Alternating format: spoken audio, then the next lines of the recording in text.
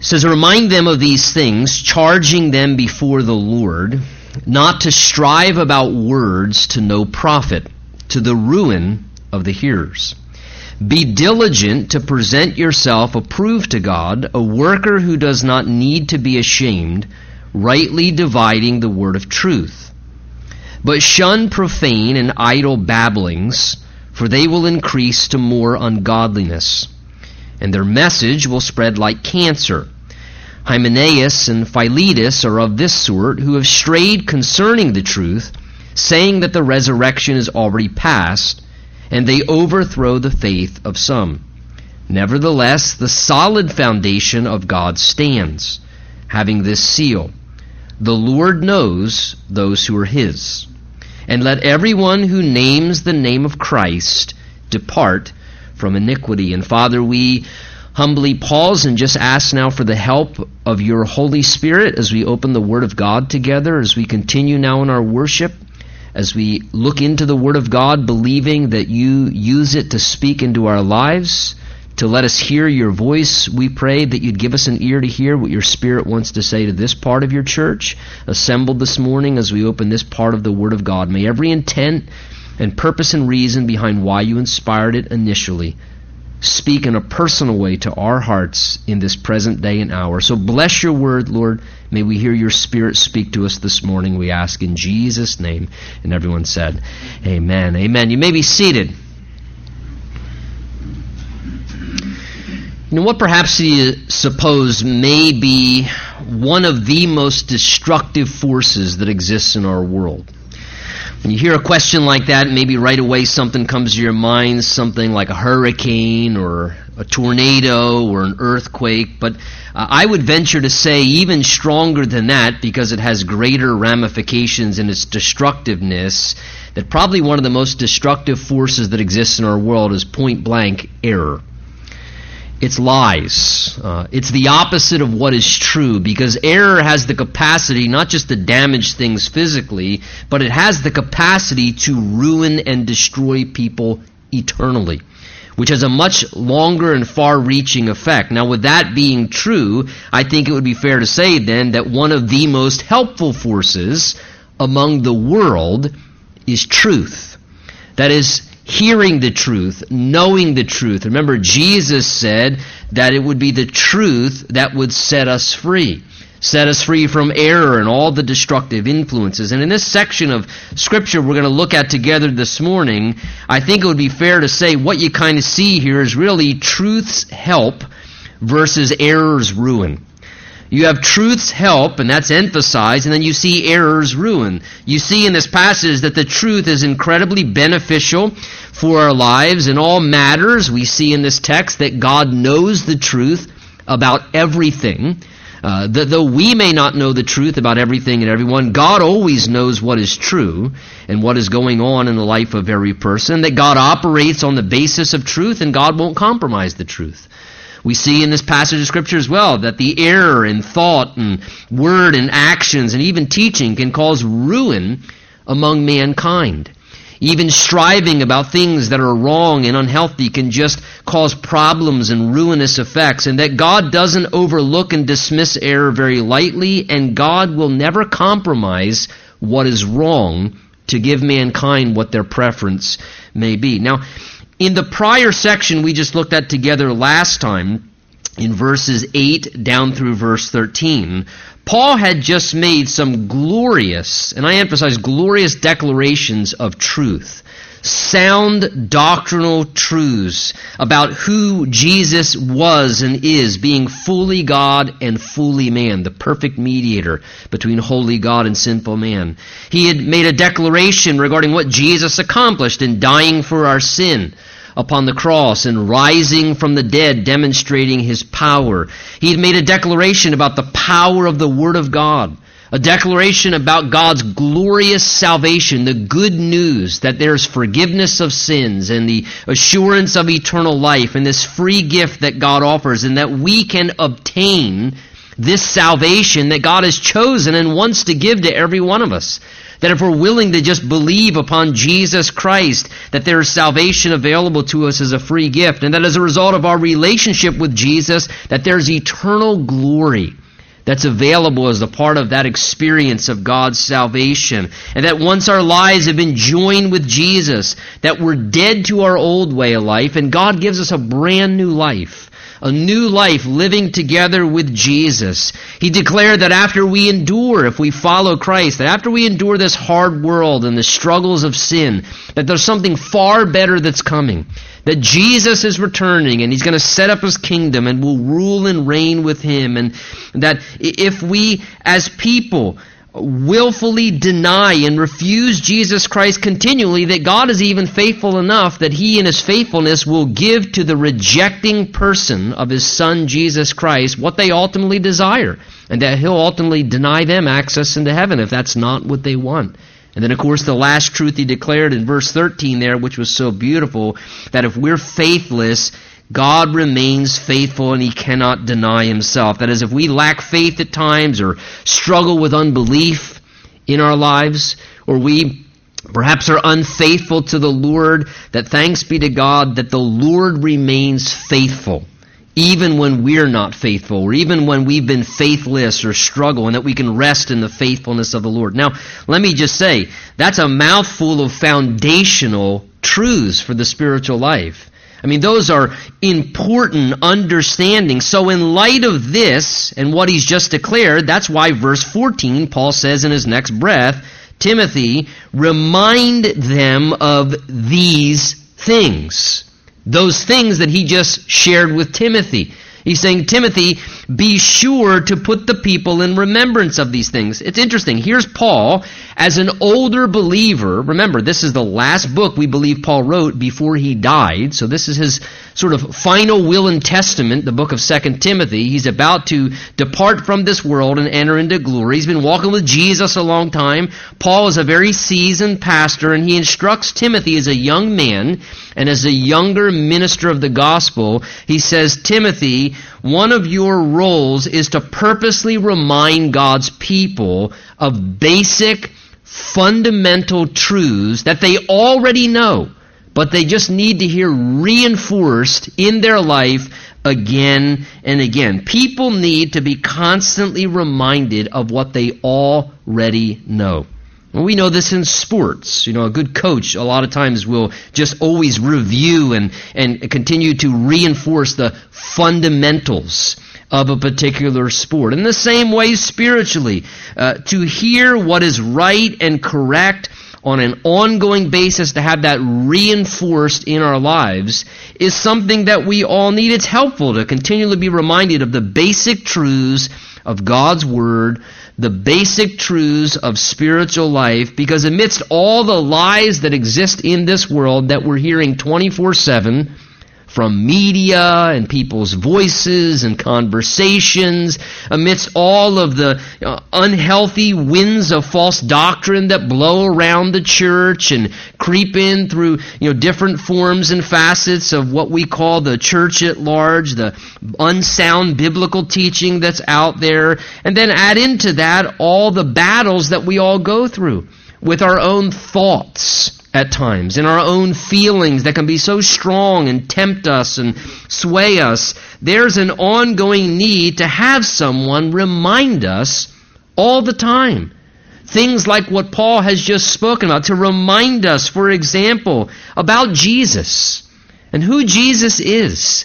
To remind us wonderful things about God's love and different aspects of our salvation and what's available in our salvation. There's a need to be reminded about our eternal glory, and to realize that one day this world is going to pass away and there's an eternal glory that's ahead of us. To remind us about the power of God's Word. To remind us about, like what Paul said, that even when you're faithless or when you fail, God remains faithful. And He's going to remain faithful in the future no matter what the future holds. And to have those things reiterated to us, to be reminded of these essential truths found in Scripture, is so helpful, because it does things like keep us stable spiritually. It causes a promotion of health in our soul and our way of thinking. Remember Romans chapter 12, verse 2, where Paul says, "Do not be conformed to this world, but be transformed by the renewing of your mind." Again, the idea is that as we live in this sinful, fallen world, it's always trying to conform us into its patterns, into its ideologies and ways of thinking. So the world's always pressuring you, whether in your school or your job or television. The world's always trying to conform us into its patterns. And the Bible says, don't be conformed to this world. Don't let it happen, but allow yourself to be transformed from the inside out by the renewing of your mind. And how's our mind renewed? By constantly being reminded, no, this is what's true. This is what's right. I'm thinking wrong again, or what they're telling me is wrong. And our mind is renewed by being constantly reminded of the truths of God's Word, the basic things we know. It's good to be reminded of what's true biblically as well, because it also safeguards us from false doctrine.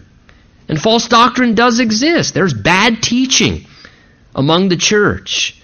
There are ideas at times that even as God's people, we can just start to have incorrect spiritual ideas ourselves, and being reminded of the truths of God's Word safeguards us from those kind of things.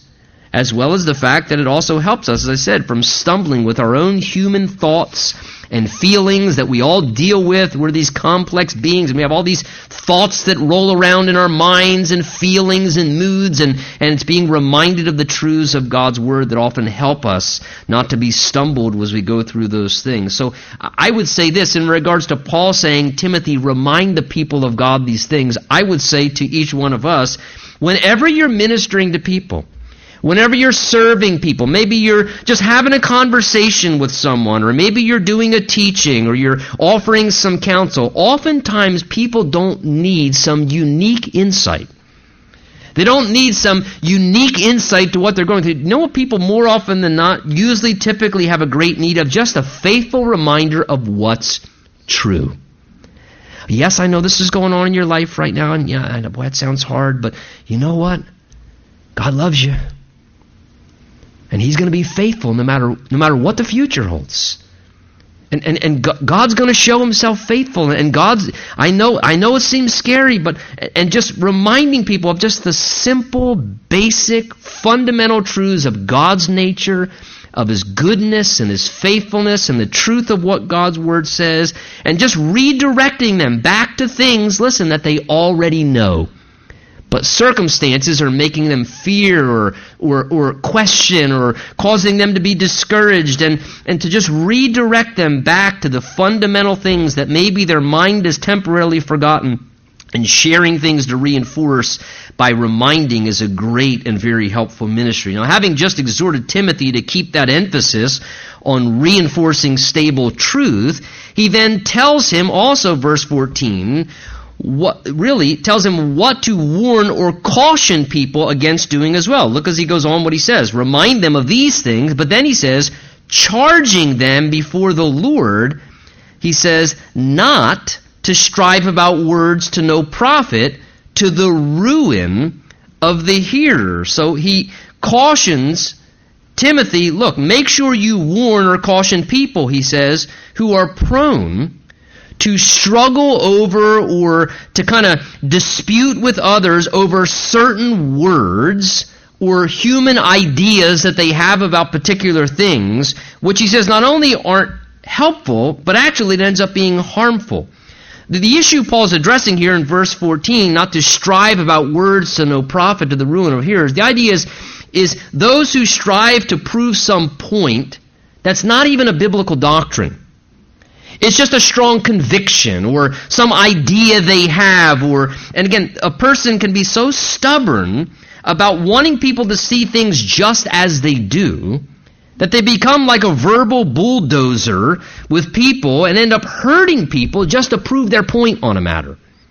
And so they'll strive and debate and and there's such a need in their life to be right and for everybody to see things the same way that they see things that they fail to realize in their emphasis to prove their point, they're actually destroying people. And they're hurting people emotionally or mentally or worse, maybe spiritually. And in comparison to major issues, it's just a minor thing of importance. See what he's saying? They're striving about words. Not even true. Words. Over some word, some meaning of a word, or some particular, thing that they've overanalyzed, and it's become so important, and it's having a ruinous effect on the hearts and minds of those listening. And it seems that this was a common problem among the church in those days, where people were debating and struggling over non-essential issues. People had become so passionate about proving their ideology or their particular thought about some subject they held on an issue that it was becoming destructive in nature. In 1 Timothy chapter 1, Paul warned of those, it says, who were obsessed with insights in endless genealogies. Genealogies, the lists of names in the Bibles. That became so important. More important than God's love or sharing the gospel was, listen, there is this unique, deep insight in the Hebrew of what this genealogy, and they became so obsessed with these things that they became issues of striving to prove something. And Paul went on to say, in light of that, 1 Timothy 1, he says, which are causing disputes among people rather than godly edification, building people up. Again, in Titus 3 and 2 Timothy chapter 2, we'll see later on, Paul tells Timothy there, avoid foolish disputes, genealogies, contentions, strivings about the law, for they are unprofitable and useless. Paul as well told him in 1 Timothy chapter 6, he warned of those who are proud, obsessed with disputes over words, from which come strife. You begin to see here that there was indeed this prevalent thing of people who became so fixated on small issues, words. The idea is just small issues, not anything big in consequence, just small issues like words, that they would fight everyone to prove their point, and it was ruinous in its effect. And see, the problem is God wants our speech to build people up. God wants us to use our words to encourage and to edify and to strengthen. And for those striving with people, their words and ideas weren't helping, they were harming. So therefore, Paul says here in verse 14, Timothy, charge them before the Lord to cut it out. The idea is before the Lord is he's saying, look, Timothy, warn them, they are behaving in that stubborn, aggressive way verbally in the presence of God, and he's not real pleased with it.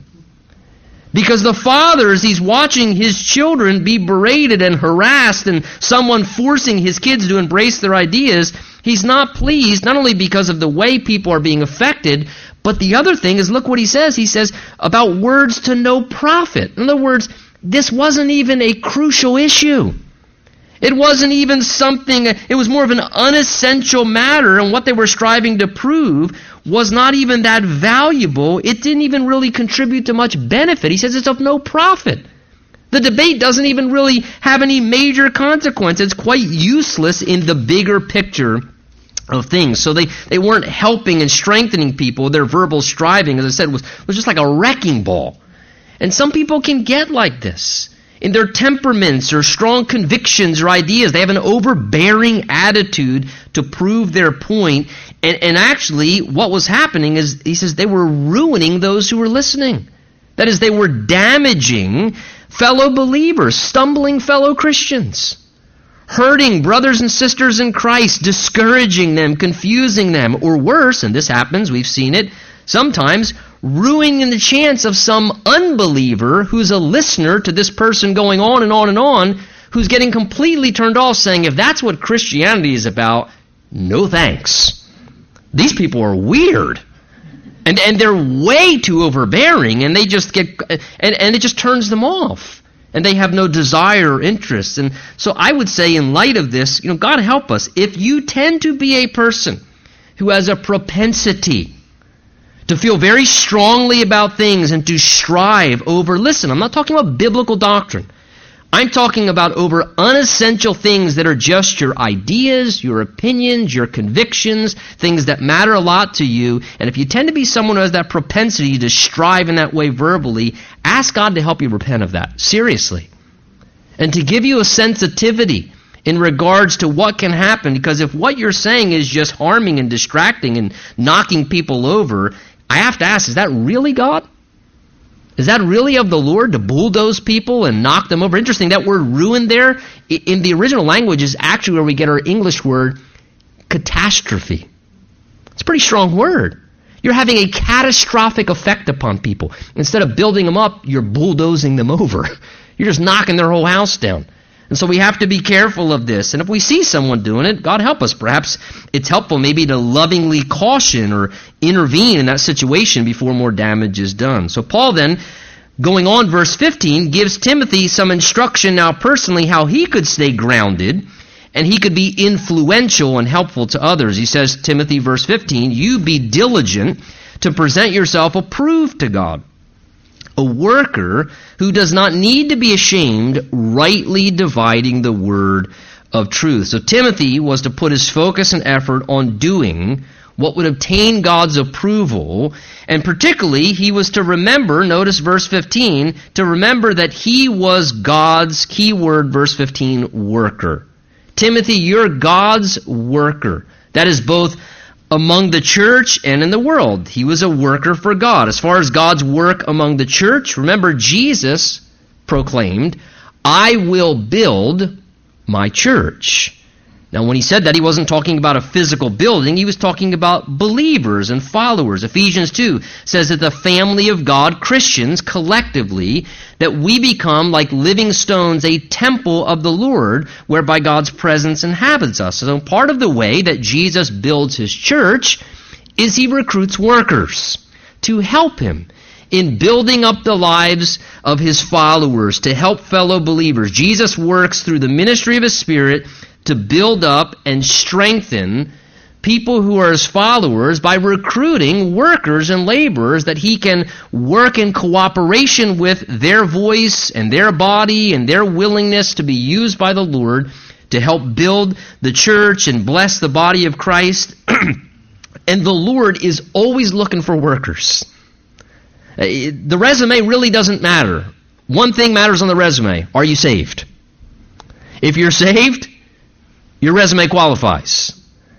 And the Lord is always looking for workers to help fulfill his work, to minister to his people, to work among the church, to build the church, because there's always work that needs to be done.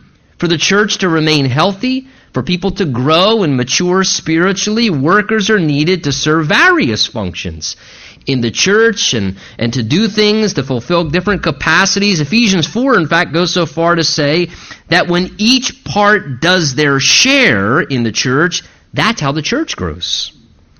Almost indicating that when one part says, there's nothing I really... That causes struggle for the church. That causes suffering for the body of Christ. It'd be like if one of your body parts just said, I'm taking a vacation. The rest of you keep working.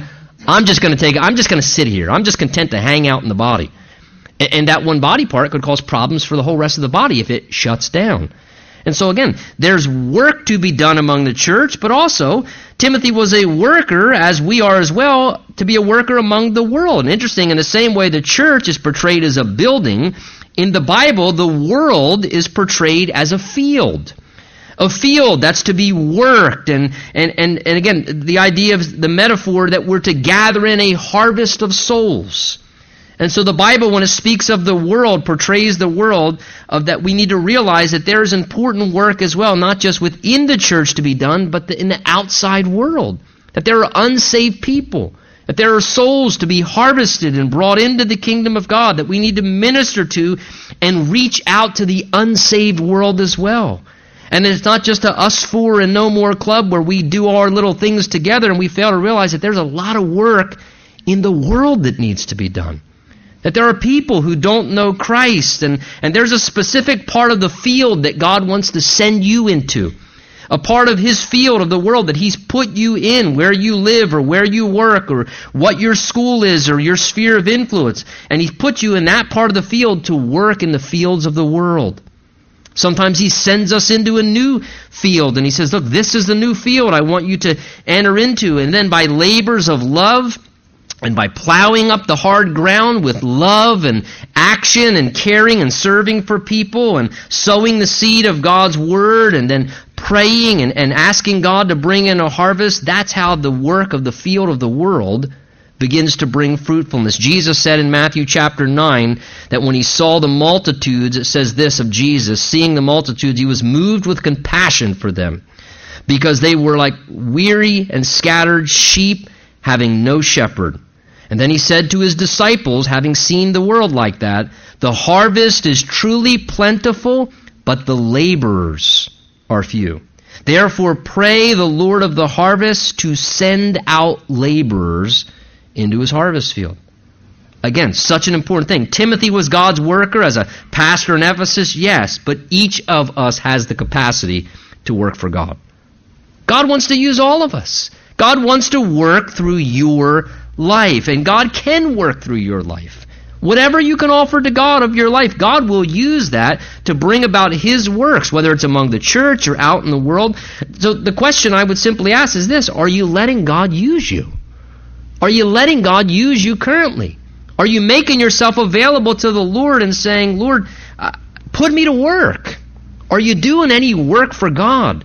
That's a part of your role. God wants to use you as a worker and make you accomplish things for His kingdom. And as God's worker, Timothy's interest was to be foremost, notice, as a worker, to want God's approval. He says, be diligent to present yourself, verse 15, approved to God, a worker who does not need to be ashamed. So in the same way, a secular worker works to the degree that they want the approval, right, of their overseer. That's whose approval you should seek when you're a worker. Well, the same applies spiritually. Our overseer in the work of God in the church or in the world is God Himself.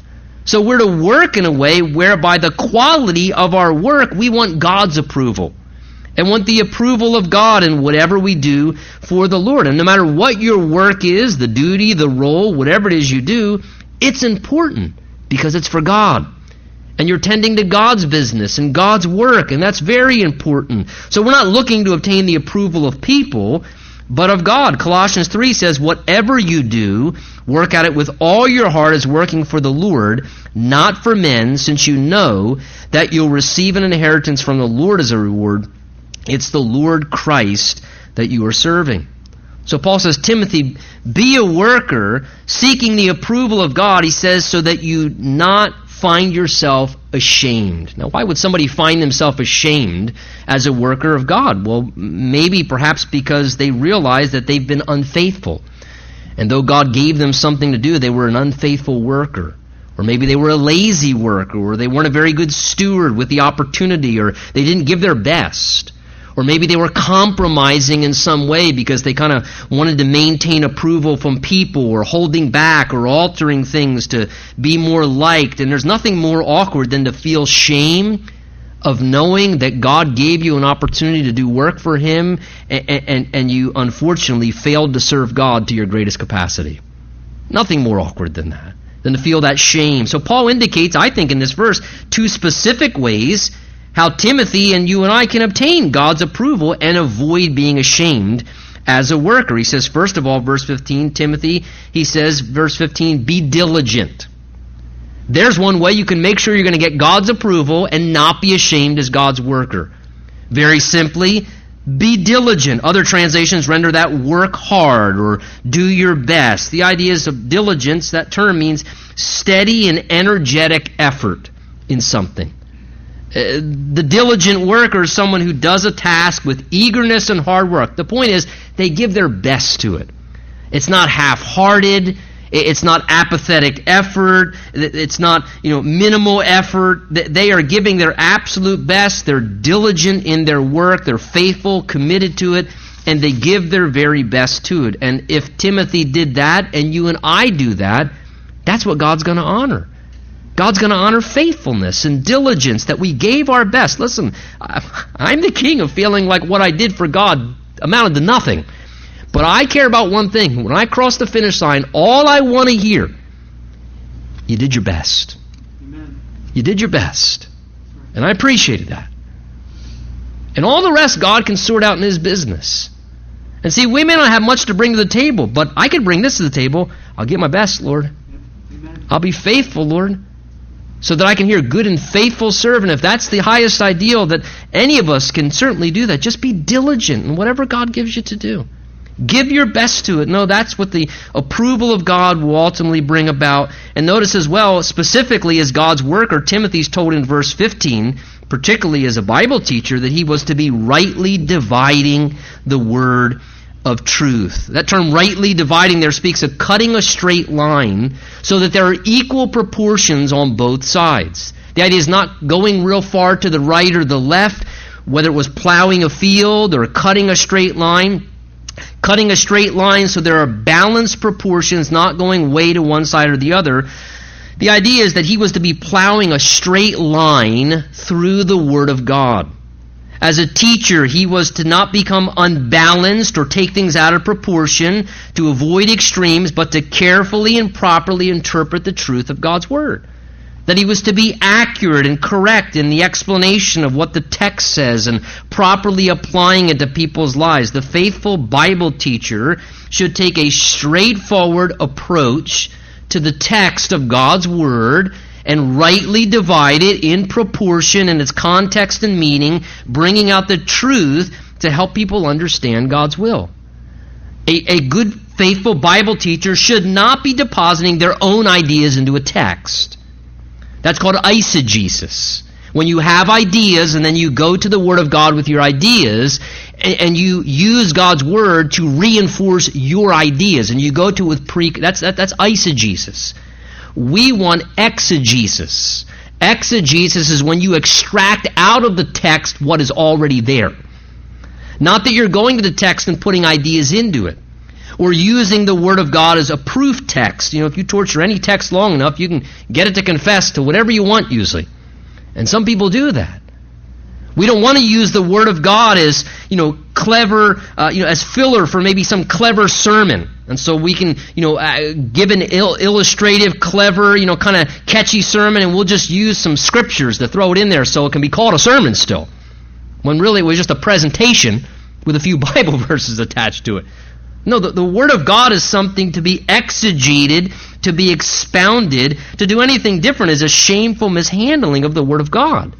The Word of God is to be rightly divided. The faithful Bible teacher is to unpack and sort out in an understandable way what the text says. When God originally inspired it, what did God write into it? What did God mean? What was the purpose and context? To properly break it apart through diligent study and preparation, being a good worker, faithful to the Word of God, because it's an important thing, cutting an accurate straight line of interpretation, not deviating from the original truth that was there in the Word of God, but cutting a straight line, unpacking it, dissecting it, and then being able with that to see what God is saying, and then from there to present the Word of God in a way where the truths are arranged where people can understand them, they're clear, they're in a digestible manner, in an understandable way that it makes application to their lives. And so the text is understood in proportion,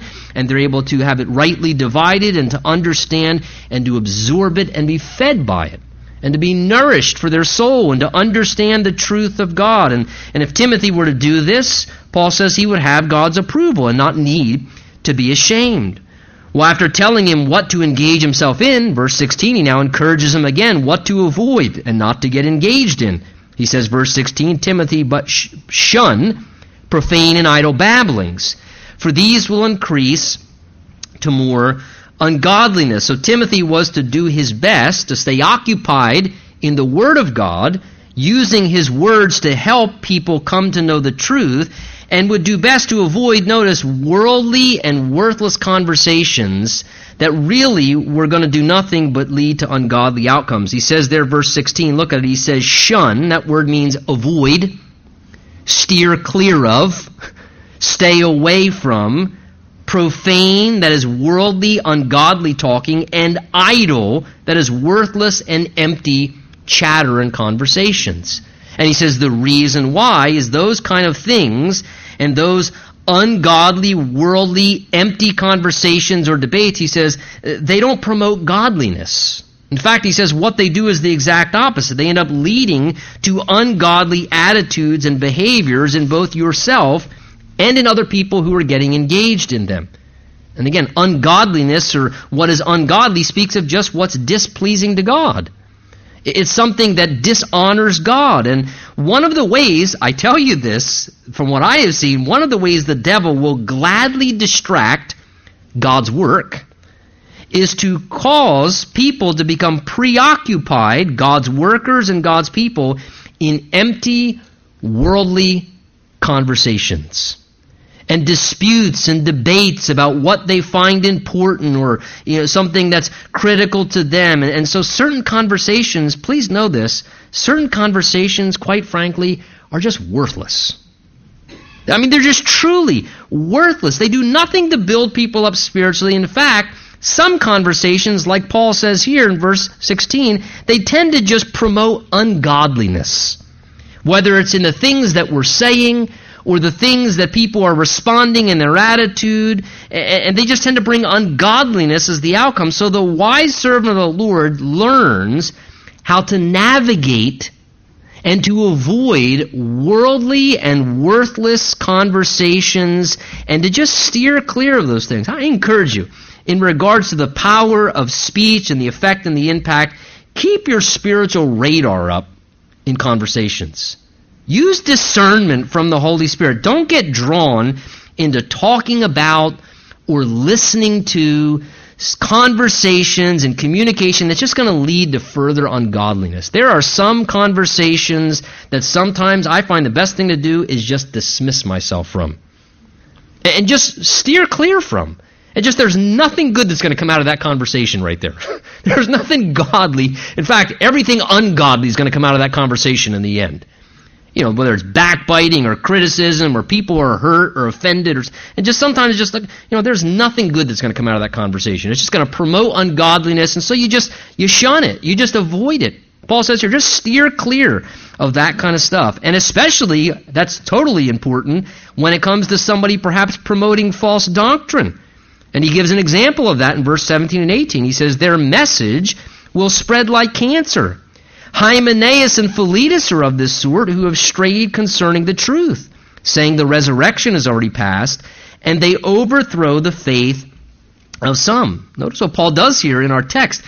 He identifies by name two false teachers who were promoting error, and it was having a harmful effect upon people. Hymenaeus and Philetus, their message, Paul says it was like deadly cancer in its impact upon people. What was their error? Well, he mentions their error there in verse 18. He says they've strayed concerning the truth. That is, they had, unlike what Timothy was supposed to be doing, they had deviated from the truth of God's Word. They weren't rightly dividing the truth of God's Word. Instead, they had taken a detour off the path of truth and become engaged in promoting and saying other things. They weren't taking an accurate approach to Scripture. They weren't promoting the truth of God's Word. Instead, they had done something that was outside of that. And listen, any straying from the truth in teaching is leading other people into error. When you stray yourself from the truth and you're a teacher or someone who's speaking in the lives of others, you're not just straying, you're leading people astray. You're guiding other people off track. And one of the particular errors Paul mentions they were doing in verse 18 particularly is he says they were telling people the resurrection is already past. Now, we're not 100% certain exactly what they were saying. That's all Paul mentions there. It seems that the people knew in that day what he was referring to, but clearly what they were doing in some way was contradicting the truth about the resurrection, somehow dismissing it, saying it didn't apply or it wasn't available, and they were contradicting the biblical doctrine of resurrection. And the biblical doctrine of resurrection teaches that Jesus rose from the dead bodily, physically, and that he's returning in a bodily return to this earth. And that in the same way Jesus has a glorified eternal resurrection body, that as believers one day you and I are going to receive a resurrection body. a glorified resurrection body to experience eternity in a literal physical way. And somehow their message was conveying that's not true, or this wasn't available for all believers. And so it was diminishing and disrupting the fullness of God's total plan of salvation, which is the redemption of body, soul, and spirit. That God completely redeems a person as he prepares them for eternity. And as they were dismissing the physical resurrection, they were robbing the power and the purpose of the resurrection of Jesus, of the resurrection bodies we're supposed to receive according to the Word of God, and the resurrection of the dead, which teaches one day every man will stand before their Creator and give account before God. And the reason this was so damaging, 1 Corinthians 15, read the entirety of the chapter. The resurrection is a fundamental doctrine to Christianity. Paul said, you take away the resurrection, you've ruined Christianity. You've just destroyed it in all of its purpose. So whatever they were doing to deny any part of the true message of the resurrection robs the power of God of what Jesus did and what he's going to do. And it as well robs people from a crucial understanding of spiritual and eternal realities. You see what he says regarding not only the error, but the effect of their error, of straying from the truth. In verse 17, he says, this error of what they were doing, he says, it's going to spread, Paul says, verse 17, like cancer. Now, let me just say, that is purposeful language. That medical image of cancer is intended to be a very strong graphic message. Some translations render that term that's used there gangrene, and it's meant to show this is the horrible impact of error, of false teaching, of conveying something that is not true in line with the Word of God. Its effect upon God's people is like cancer. I don't think we need a lot of explanation in regards to the effect of cancer in a human body, what it does. It spreads, and it destroys, and it kills. And it's something that if it's not addressed radically, when you have cancer, well, I mean, yeah, I know I have it, but I mean, it's just a little bit of cancer. Who does that? It's cancer. When it's cancer, you get radical with cancer. It has to be removed. It has to be eradicated, attacked. And this is the idea of the Bible saying God's perspective of bad doctrine, of error to people's souls and the effect it can have. Same thing like gangrene. Again, no one would dismiss that. He says, verse 18 at the end of it, these men have overthrown the faith of some. That is, what they were teaching wrong was actually destroying and shipwrecking people spiritually. It was not a light issue. It was a serious issue. And I think to some degree, as God's people, we have to be careful and realize how dangerous and destructive error and bad theology and false teaching is. It is morally and spiritually, eternally destructive to people's souls. So Paul boldly identified these two guys by name to caution people of the danger of their teaching. I have to wonder, by the Spirit of God today, who might God identify? Don't shout out. Who might God identify? Hey, this one, they're shipwrecking people's faith by the things that they're teaching. Well, lest the success of the false teachers be perceived wrongly, it seems, and Timothy think the purpose of God and the purpose of the church was destroyed, Paul concludes verse 19 by saying, nevertheless, the solid foundation of God stands, having this seal, the Lord knows those who are his, and let everyone who names the name of Christ depart from iniquity. Now, when he says, verse 19, the solid foundation of God stands, it seems very clearly that Paul's making a reference to the institution of the church when he talks about the solid foundation of God. We know the Bible teaches in the New Testament that Jesus is the cornerstone and foundation of the church. Paul in 1 Timothy 3 says the church itself is the pillar and ground of truth.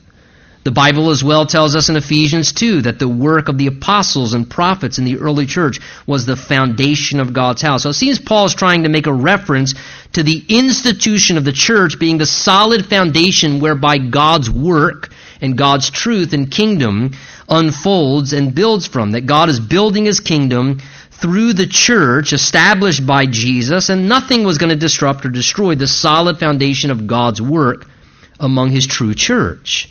Now, with that being said, Paul also mentions here two characterizing marks of those who are a true part of the church. He says in the beginning of verse 19 that it's people who have a sincere personal relationship with Jesus. Who are a part of the true church? What's a characterizing mark of those who are part of the true church? Those who have a sincere relationship with Jesus. He says, verse 19, the Lord knows those who are His. The Lord knows those who are truly His. Listen, this is so important because just because people come to the house of God for meetings or gather together with the Lord's people or participate in spiritual activities is no guarantee that they are a true follower of Jesus. Judas Iscariot walked with Jesus for 3 years. He saw His miracles. He heard every teaching Jesus gave live. He even got to participate in Jesus' ministry. And he never was a follower of Jesus Christ. The Lord knows those who are truly His.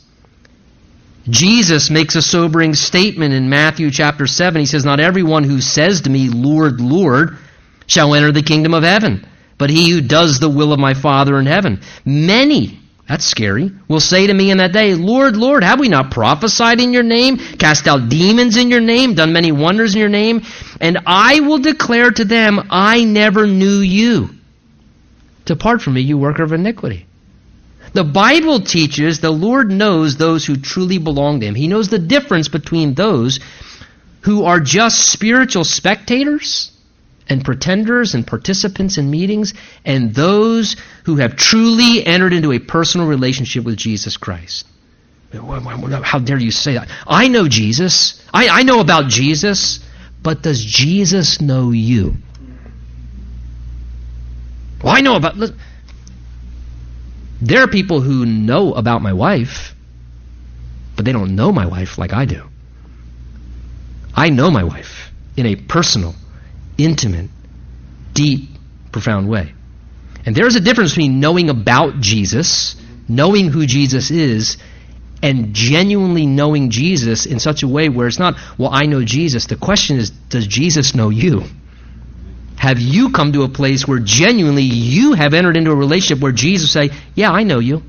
Or would you hear the Lord say, I don't know who you are. You attended meetings with my people, but I don't know who you are. I remember when I was with a group of friends a number of years ago, was brand new saved, about a year or so into it, and we're sharing with a couple of friends, and we'd been going to, Christian meetings together and worship, Bible study or whatever, and a group of us were hanging out together, and one night we just started sharing our testimonies. And we're sharing our testimonies, how we got saved and came to the Lord, and so we share, and then this person sharing, and there's about 4 or 5 of us, and all of a sudden we realized that one of the guys who's sitting there with us, he's got tears just running down his face. And we're like, what the... I thought maybe just somebody's story really touched his heart. And he looked at us straight as can be, sincere as can be, and he said, I don't think I'm saved.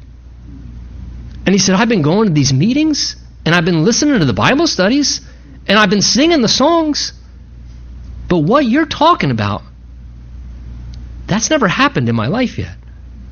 And he realized that though he was participating, he truly had not come to a place of personal surrender and inviting the Lord into his life and genuinely have a salvation experience. Let that not happen. The Lord knows those who are His. And Paul says as well, and those who name the name of Christ, when you've made that confession, depart from iniquity. So another characterizing mark of a true Christian is this: they are people who repent of sinful living to pursue living righteously and pleasing to the Lord. Those who claim and name the name of Christ, that He's now their Lord, Paul says they should be departing from iniquity. There should be a change. That if you claim to be a follower of Jesus Christ and you're a true part of His church, then it will be evidence that you will depart from living in iniquity and sin. I can't live that way anymore because Jesus is Lord of my life now. There'll be a difference because you'll turn from sin and pursue what is righteous. Listen, the Bible's making it very evident in this text. When we see what's wrong in many different ways, when we see error, we are personally responsible to turn from error. That's our responsibility. And here's what's important as well. God knows what's true. He'll never change the truth. The standard will be the truth, and God knows what's true about you, and God knows what's true about me. And one day we're going to stand before Him and give account in regards to that. Shall we stand together?